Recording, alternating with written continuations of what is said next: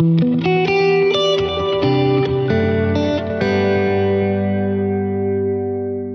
so this isn't really a sobriety check-in or a sobriety version or episode of the podcast, even though what I'm about to tell you did happen on day 76 of my sober journey. And this is the funny takeaway for that. The reason why I'm calling this sobriety check, the washing machine and the snake. The way this story is going to go. So when my mother passed away in 2019, she left me our home place where I grew up from basically 1976 until I got married. And even then, we put my wife and I, and at that point, my two kids, we put our double wide on the back part of this property. It's a triangular piece of property that's right at 2 acres. It's like 1.97 acres. And it's a really strange section of land as far as it being a triangular piece.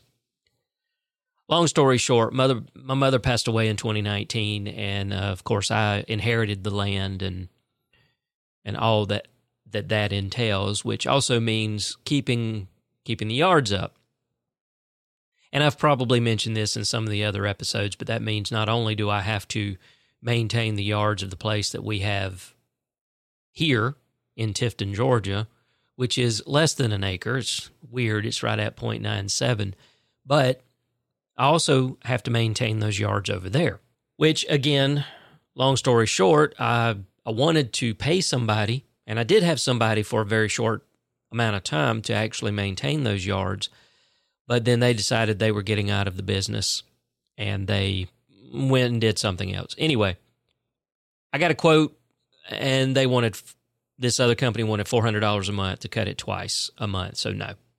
So I bought a lawnmower, had it delivered, et cetera, et cetera. So I try to go over there about every 2 to 3 weeks and cut the grass because, well, otherwise it starts looking really shitty. And now I'm in the process of hopefully, if everything goes well, selling it to a friend of mine so I can kind of wash my hands of all of it and don't have to worry about it anymore. Yesterday was a day where I, unfortunately, due to weather and other things that just happen in life, it'd been about a month since I had been able to get over there and actually cut those yards. So as you can imagine, even with this heat, where we're having 95 plus degree days with heat indexes of 110 to 115 or whatever, the grass was still growing. It wasn't dead. And so I use a 42-inch Craftsman lawnmower. It's okay. It's not the greatest, but it's okay.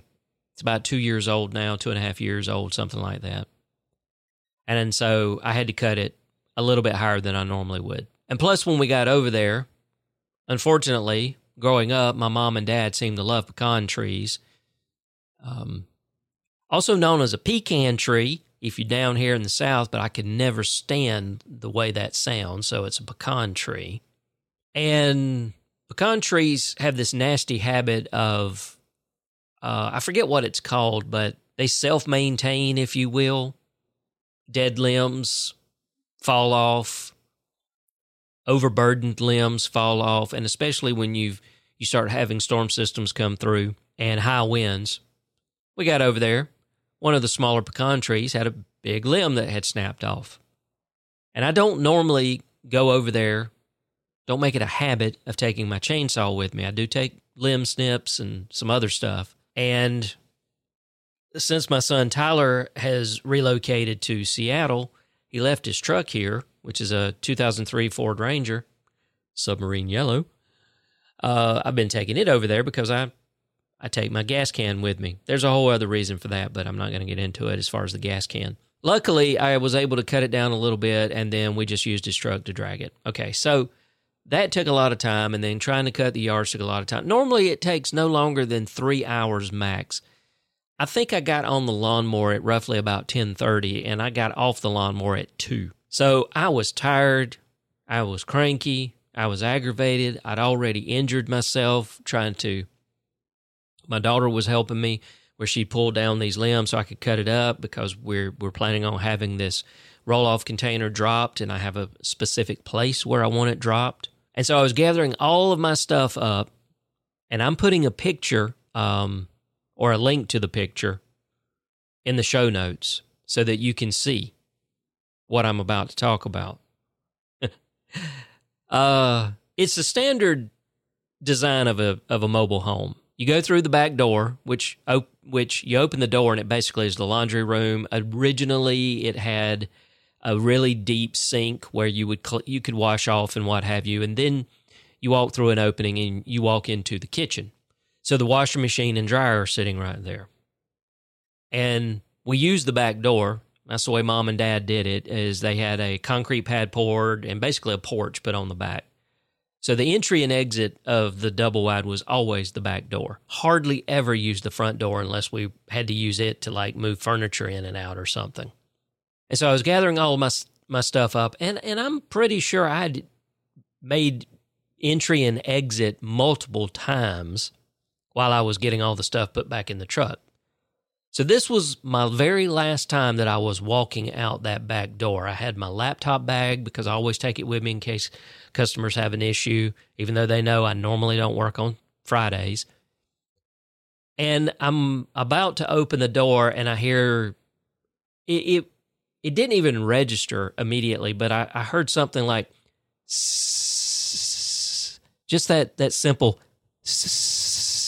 and I turn to my left and I look, and it took me a second to recognize what I was seeing before the fear kicked in, and I quickly made my way out the door and then slowly peered back in.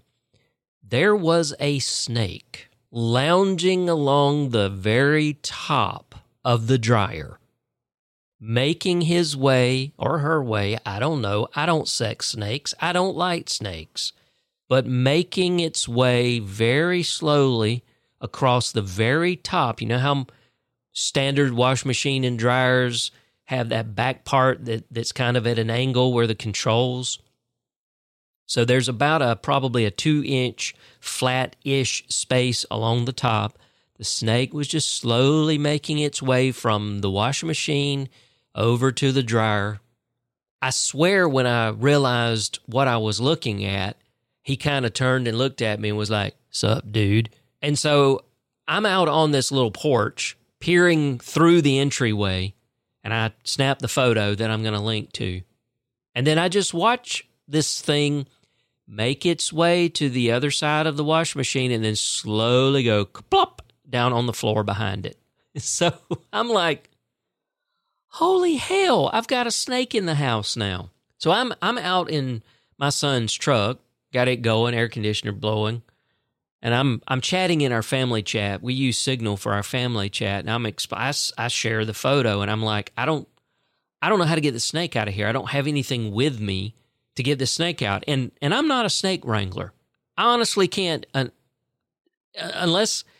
And this is the one thing I did look for, made sure that the tail did not have any rattles on it, because if it does, then I knew I was not going to be tangling with this SOB. But it didn't. And a friend of my wife's, she shared the picture, and she said it was an oak snake, which is harmless. Which, that's great. But in my opinion, the only good snake is a dead snake. And I know that's not true. King snakes are good, and there's a wide variety of good snakes. But there's just something about snakes. You know how people have, I have a fear of spiders, but I don't have like an unbridled fear of spiders. I can kill them.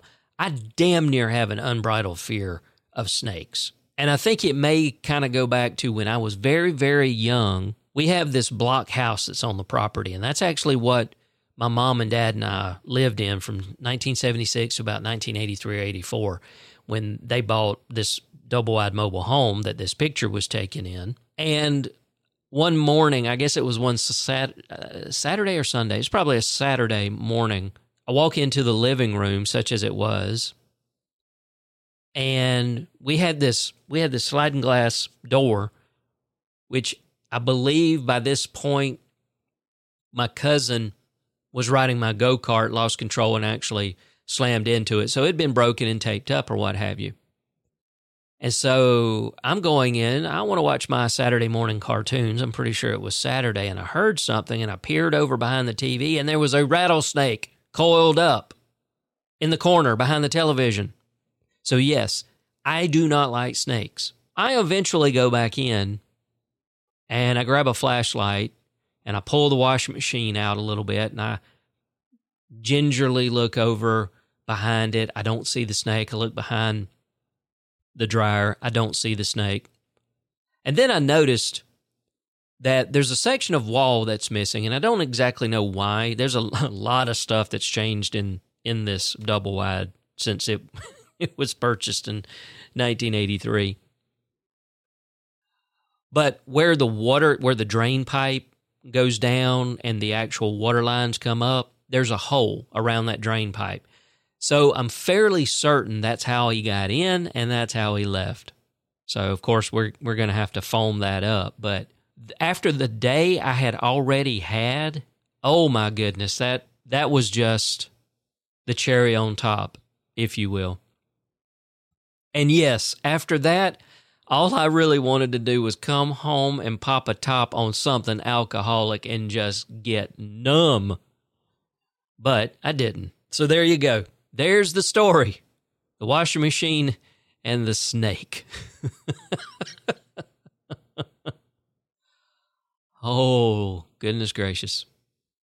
All right, well, I hope you have found this story entertaining. I don't know how you feel about snakes. I know how I feel about snakes. So carry on. Hope you're having a great day today, whatever day it is that you're listening to this. And watch out for snakes.